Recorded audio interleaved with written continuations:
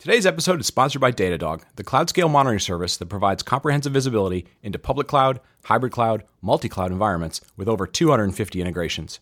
Datadog unifies your metrics, logs, and distributed request traces into one platform, so you can investigate and troubleshoot issues across every layer of your stack. Use Datadog's rich, customizable dashboards and algorithmic alerts to monitor cloud migrations in real time. To start a free trial today, and Datadog sending you a free t-shirt, visit datadoghq.com/cloudcast to get started. That's datadoghq.com/cloudcast. Cloudcast Media presents from the massive studios in Raleigh, North Carolina. This is the Cloudcast with Aaron Delp and Brian Gracely, bringing you the best of cloud computing from around the world. Good morning, good evening, wherever you are, and welcome back to the Cloudcast. We are coming to you live from the massive Cloudcast studios here in Raleigh, North Carolina. It is good to be back with everybody. We took a week off last week, kind of the 1 week of the year that we take off for vacation, middle of the year, U.S. holiday here. Apologize to those who are living outside the U.S., but our one chance to sort of get away, spend some time with family, get out to the beach, enjoy a little bit of sun. So it's good to be back with everybody. Thank you for putting up with us taking a break last week. I got back from vacation, had a really good time, spent some time with family, and was a little concerned Monday morning. I was like, what am I going to talk about? It feels like it's kind of a slow week. There wasn't much that got announced last week. And, Monday came and went, kind of, again, sort of a slow day. And then boom, somebody got a very itchy acquisition checkbook trigger figure. So it's a very, very busy day here in tech. So as we talk about cloud news of the week, let's talk about some of the acquisitions that went on this week. So first and foremost, I guess the biggest number that's out there, the IBM acquisition of Red Hat finally closed. So this isn't necessarily new news to anybody. The acquisition was announced in the fall of last year. So it's been about a 9-month process here to get through the acquisition. But the IBM acquisition of Red Hat for $34 billion closed today on June 9th. So if you're listening to this, closed a day or so ago. Second one on the list was Cisco bought Acacia, which is an optical networking company, for $2.6 billion. So Massachusetts, Boston area-based company. Thought this one was sort of interesting, decent sized number. Obviously, Cisco continues to look for ways to expand out their infrastructure portfolio. But thought it was sort of interesting, $2.6 billion price tag for an optical networking company. Back when I was at Cisco, they made two really big optical networking purchases. They bought a company called Pirelli Systems, again, for $2 billion, and they bought a company called Cerent for nearly $7 billion. So interesting to see the price points of where optical networking is going these days. That was back in 1999, so 20 years ago. So a little different. Google Cloud made an acquisition. They acquired a company called Elastifile for around $200 million was the price that we heard. Elastifile essentially makes cloud-based NAS offerings. So, allows Google Cloud to now have a cloud-based NAS offering. And the last couple that we're going to talk about today are about Microsoft. So two announcements around Microsoft. First one was Microsoft and ServiceNow announced a strategic partnership. So, they are going to be more tightly integrating the ServiceNow capabilities into Azure. ServiceNow is going to be offering a fully SaaS-based offering that'll run out of the Azure cloud. So that's sort of interesting. So again, tighter integration. ServiceNow obviously growing very, very quickly around being sort of the central enterprise CMDB for companies. And Microsoft, again, trying to take advantage of their long history of being in the enterprise and, trying to bring a new offering with ServiceNow. So interesting strategic partnership that got announced. And the last piece of it was, again, about Microsoft. And Microsoft's actually working together with hospital chain Providence to build out a hospital of the future. So they're building some prototype hospitals around the Seattle area, looking at how to infuse technology around hospitals, potentially look at cost of treatments, how they can better partner with that. So again, always try and bring a little bit of business side news to what's going on with the big cloud providers, and what they're doing, and trying to get involved deeper in the business side of things as opposed to just providing technology. So very busy day, very busy week so far in terms of acquisitions. It is great to be back with all of you this week. Very excited about our show today. We're going to have a chance to talk with Emil Ephraim, who is the founder and CTO of Neo4j, really the premier graph database company. I know we've been spending some time this year really looking at different types of databases, sort of a fascination of ours. And there are so many cloud options out there for databases. We thought it'd be interesting to dive into Neo4j, and we're excited to talk to Emil in our interview coming up. So with that, that's our cloud news of the week. Thank you all for listening, and let's get to the interview. Today's show is sponsored by DigitalOcean. DigitalOcean offers the simplest, most developer-friendly cloud platform. It's optimized to make managing and scaling apps easy with an intuitive API, multiple storage options, integrated firewalls and load balancers, a new managed Kubernetes service, and much more. From predictable pricing to flexible configurations to world-class customer support, you'll get access to all the infrastructure services you need to grow your business. Plus, DigitalOcean's community provides over 2,000 tutorials to help you stay up to date on the latest open source software, languages, and frameworks. So to get started on DigitalOcean for free, with a free $50 credit, go to do.co/cloudcast. That's do.co/cloudcast. And we're back. Aaron, it is good to have you back on the show again, man. How you been? I've been great. Hope everyone has been well. You know, one of the things that I've kind of obsess over on the show, because I don't necessarily understand the space terribly well, but I try and cover it as much as possible, is databases. And I know if you've been listening to the show for a while, we've covered a lot of different database technologies. So cloud databases, time series, NoSQL, and so forth.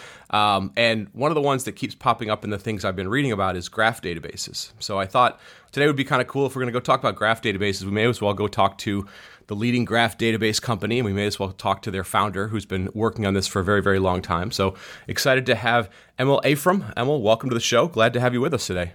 Thanks. Fantastic to be here. You know, a lot of times we will talk to people who are sort of starting new companies. You've been doing Neo4j for over a decade now. Yep. So before we dive into that, give us a sense, having been around kind of the data side of the industry for over a decade, like how has what people do with data changed over the last decade? It used to be very relational, but now, it's everywhere. It's in our devices. It's kind of a constant thing for us. So give us just a broader scope of what the last number of years has done in terms of data change in the industry. Oh, yeah, that's a great question. So I guess, we could easily do just a single episode, actually multiple episodes just on that question alone, probably. But maybe let me answer that through maybe two different lenses. One is kind of the fundamental nature of data, right? Which I do feel like something has changed, something has tipped over the past, let's say 10-ish or maybe 15-ish years. As you alluded to, obviously, the relational database has been the dominant paradigm since, let's say, the 80s, right? It was really brought to market, like RSI, which ended up becoming Oracle, was founded in 1979, right? But it's really in the 80s that it came to the market. And then it's been the dominant force in data management since then, basically, right? And then up until probably early 2000s is when we started seeing some of the early skirmishes of this, when the big web companies, after a while, they started saying that, hey, you know what? We really like the relational database, and that's kind of our default choice, but we were forced to abandon it because operating at our scale, the relational database just couldn't cope, right? So we had to invent our own. And, we are Amazon, and we're calling that one Dynamo, and here's the academic paper describing what it looks like. Or, hey, we're Google, we call ours Bigtable, and here's the academic paper that outlines how it works, right? And so that was the first time when we started seeing that, hey, you know what? Like this whole, one-size-fits-all paradigm, maybe some things are starting to change. And of course, that got a name. You mentioned it, right? In the latter part of the 2000s. I think it's exactly a year ago. It was in June 2009, I believe, maybe in July, that there was this famous, maybe infamous article about the NoSQL movement, right? It's almost to the day 10 years ago now, when people started realizing that, hey, maybe I shouldn't just use the relational database for everything. And I think fundamentally what has changed here is two axes. We have a huge increase in volume, and this is what gets all the press and all the buzz, right? The fact that there's so much more data generated today than all the previous years combined, and I'm sure we've all read articles like that, right? So that's kind of one axis. The other axis, I think, is probably less talked about or less well understood, but it's, I think, equally impactful, which is just an increasing complexity of data. And I think those two things in combination is what led to this explosion of alternative databases, where we have more specialized, more narrow data domains, right? Data models. We have time series databases, we have key value stores, we have document databases. And then, of course, my corner of the world, which is focused around how data is related, around connected data, and that is the world of graph databases. So help me out with that a little bit more then. With all these new patterns kind of emerging, I'm going to kind of flip it on its head and kind of go to the business side for just a little bit here. You've got business reasons, you've got technical reasons, which we just kind of talked about a little bit there. But this choice of database platform, I completely admit up until a few years ago, I was like, okay, is it a SQL database or is it a NoSQL database? Right. I felt like it was a very binary decision at times. But you kind of mentioned this, like how do you fit in the business level thoughts of all of this, of choosing the platform, and what are some of the like decision points? And then, maybe go into the technical aspects a little bit once you've defined the business points. Yeah, okay, that's great. I mean, I guess I'd look at it maybe through three lenses, actually. What I just talked about was the data lens, which is kind of the fundamental nature of data and how that has changed, or at least how we record data has changed over the past 10 years. So that's kind of one lens. I think the second lens is actually a trend in application architectures, which I believe is a huge driver, or maybe possibly the way to look at it as a huge enabler for all this, right? Where I think we've seen this increase in, let's call it, modularity of architectures, right? Which it started out in the late 90s, early 2000s. I don't know. The demographic of our listeners, but some of us are gray-haired enough to remember SOA, right? Service-oriented architectures, and WS Star, like the entire web services stack, which was this horrible piece of crap, to be honest, right? But at least the goal was to try to modularize architectures, right? And we've seen that, of course, evolve a lot. That entire broad trend over the past decade or so, where we have, let's say, on the development time of things, we have microservices, right? And then maybe on the runtime side of things, we have the entire container, trend, right? And I think what that means is that all of a sudden we've taken our big monolithic applications and we've chopped them up into pieces, sometimes too many pieces, and that leads to its own set of problems, which we can talk about if you want to. But you chop them up into some well set number of pieces, and then all of a sudden you have a little smaller scope of your application, and that smaller scope can handle a different shape of data. And all of a sudden, you have the flexibility for that shape of data to choose the most optimal backend, right? So maybe your microservices is all about handing, a payroll view of the customer, or not of the customer, of the employee, probably, right? And it turns out that a payroll, like if you ask any layperson to draw a payroll, right, on a whiteboard, they're going to end up drawing a table. I think that's a very natural shape of data for payroll. You have first name, last name, title, salary, maybe a hire date or something like that. And that's it, right? Extremely tabular data, right? But then you start looking at, hey, maybe you have a recommendation engine microservice. And that one is working with data that is much more connected, much more pattern-oriented. It's about taking the entire product hierarchy, and it's about matching that up with customer purchase behavior. Right, and that if you ask someone to whiteboard that, who's not plagued with third normal form and OR, and things like that, and you're just a layperson, they will not draw a table, not at all. That's not what that data looks like. That data is actually a network or a graph, and then for that microservice, you're then free to choose a graph database. Right, and so that entire trend in application architecture, I think, would be the second lens that I would look at this. And then thirdly, to get to your what you actually asked about, which was the business side of things. So, like I've felt that the business side actually have had very little influence on how to choose data platforms in the past. Right, ultimately, the business wants to solve a problem. They have a supply chain problem or something like that. And if they don't care what are us geeks, what kind of, technology platforms we choose is up to us. And, quite possibly the CIO might have, opinions, right? Because they want to standardize on stacks and things like that. But broadly speaking, my experience has been, at least inside of the enterprise, like there's been very little in the past influenced by the business side. I feel like that has changed in the past at most 5 years because basically the advent of AI and machine learning, right? And this increasing understanding that, even all the way up to the CEO of a Fortune 500, they understand that they're going to have to be a tech CEO or they will be replaced by one. Either replaced running that company, right? Or their entire company will disappear and be replaced by a tech company, right? And I think probably the poster child for all this is the most recent trend of automation, which of course is AI and machine learning.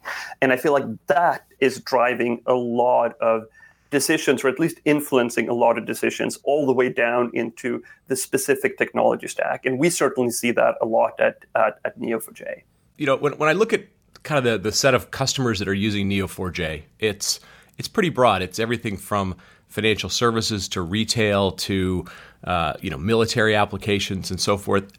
Do you find, you talked about the shape of data, we talked about connectedness and AI, like, are there certain types of use cases or certain applications that are, immediate kind of common uses of graph databases versus other NoSQL databases? Or is it just gotten to a point where, like you said, there is so much connectedness of data that it can be applied to lots of different things? Yeah, we actually see both. And the precise answer is one of time zone. Actually, sorry, not time zone, but time horizon.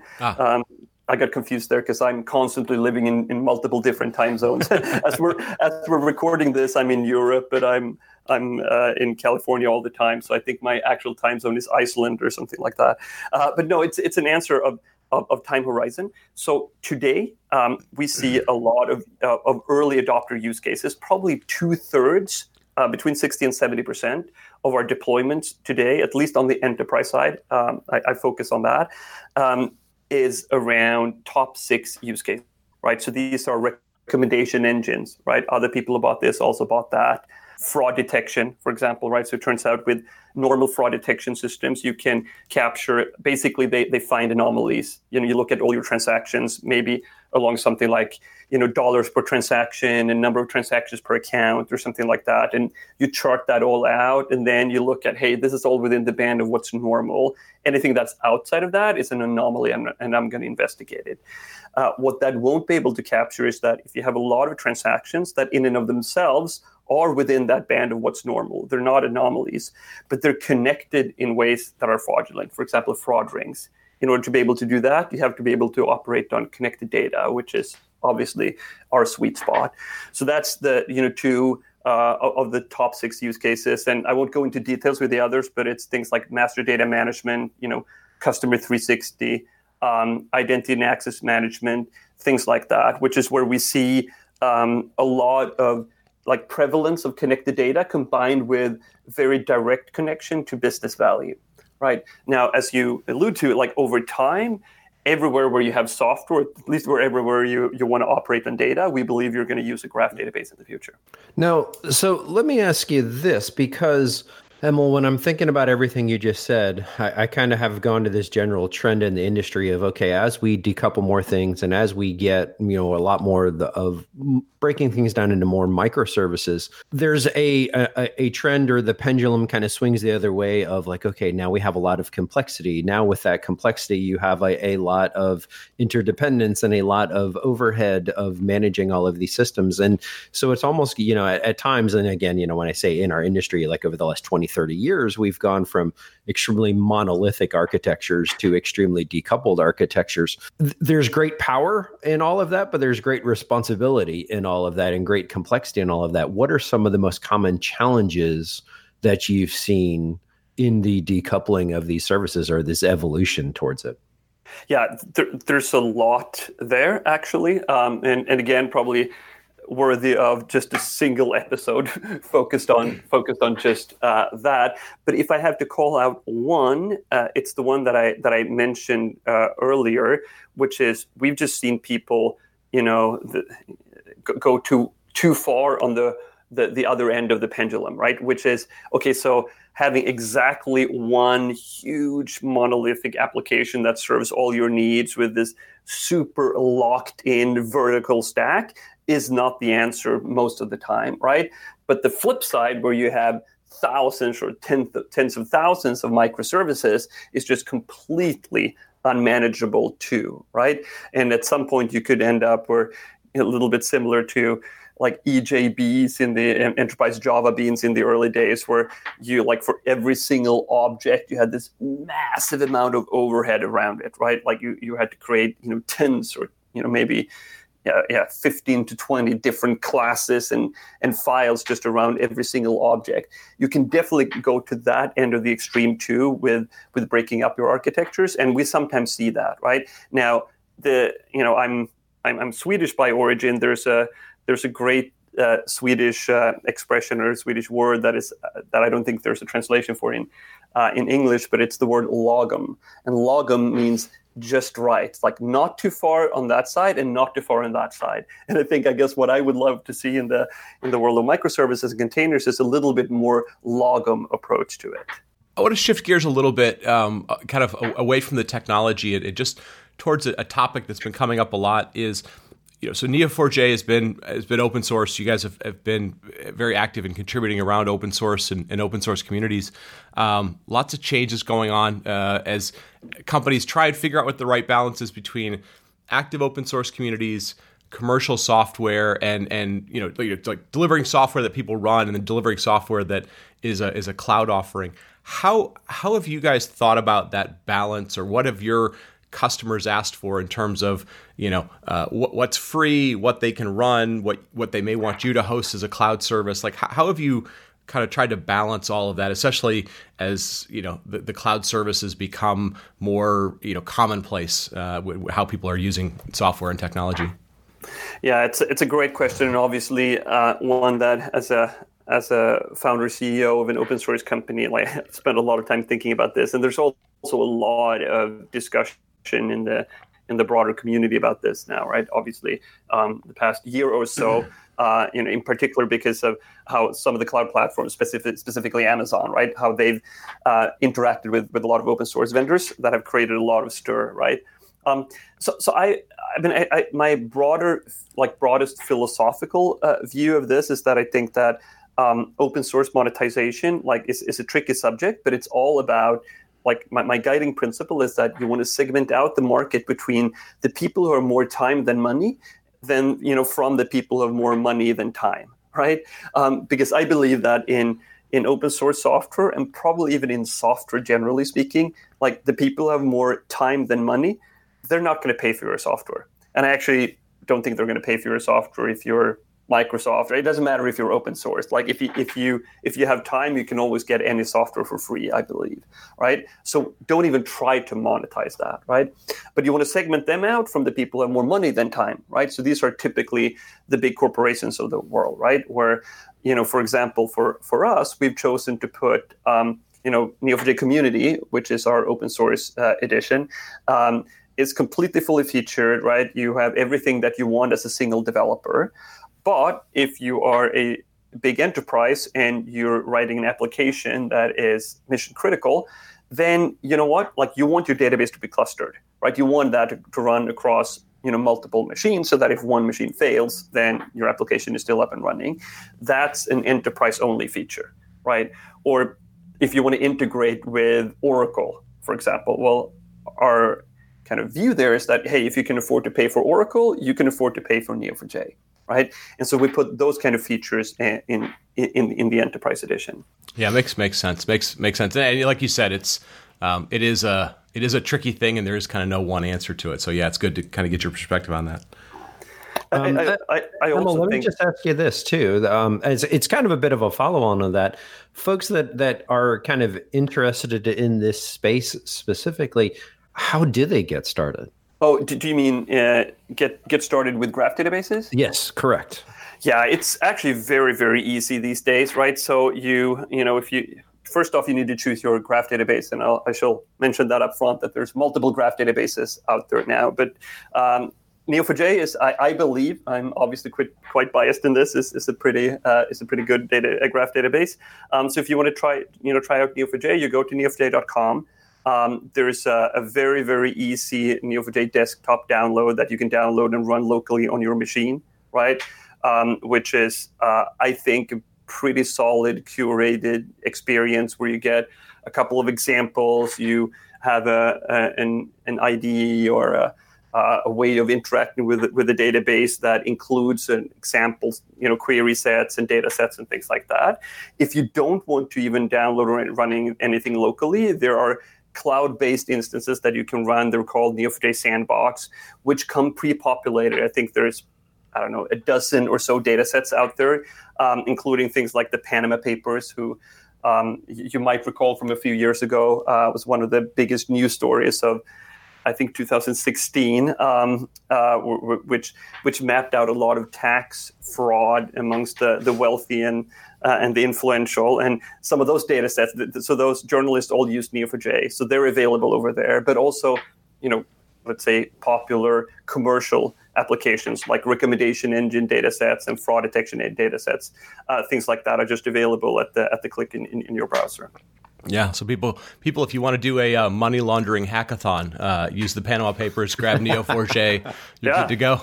Yeah, one of the things that I usually do at conferences is that if I go to Austin, Texas, I pick out whatever zip code is closest, and then I run a live demo where I just type in, I just run a Cypher query. Cypher is our query language with that zip code to see if there are any people that are in the Panama Papers locally, actually, from where the conference is. That one is always interesting to look at. Yeah, well done. Great. So, go ahead, Emil. We're kind of running out of time here. Where can everyone find out more about you and either catch you on either side of the world or to go learn more about Neo4j? Yeah, so neo4j.com is always a good way to start. And there's a wealth of information over there. And then obviously the Neo4j Twitter handle at Neo4j. My name is Emil Eifrem. I'm at EMIL EIFREM, Emil Eifrem on Twitter.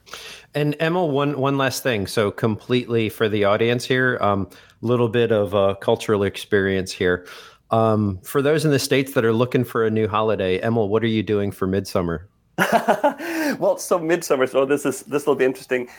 I found, after having lived in the US for 8 years, that it's impossible to factually describe what we do at Midsummers and get people to understand that I'm not joking. Like, if I just factually describe what we're doing, people literally believe it is a joke. To poorly explain the inside joke. So I have a very good friend who is Swedish, and I have been going to in Sweden. They celebrate a holiday called Midsummer, and it is exactly what you think it is. It's Midsummer, but at least here in the States, we celebrate it by, quite frankly, getting together and drinking pretty heavily, usually with shots of vodka, which probably isn't the proper way to do it, but it's the way we've Americanized it. No, that's definitely part of it too. But then we dance around a maypole like frogs. We have a frog dance that we dance around the maypole. And, all the girls are supposed to go out and get 7 different types of flowers that they then put beneath their pillow so that they dream about the man they're going to marry. And there's all kinds of stuff like that going on. But 80% of it, I have to admit, is about the vodka.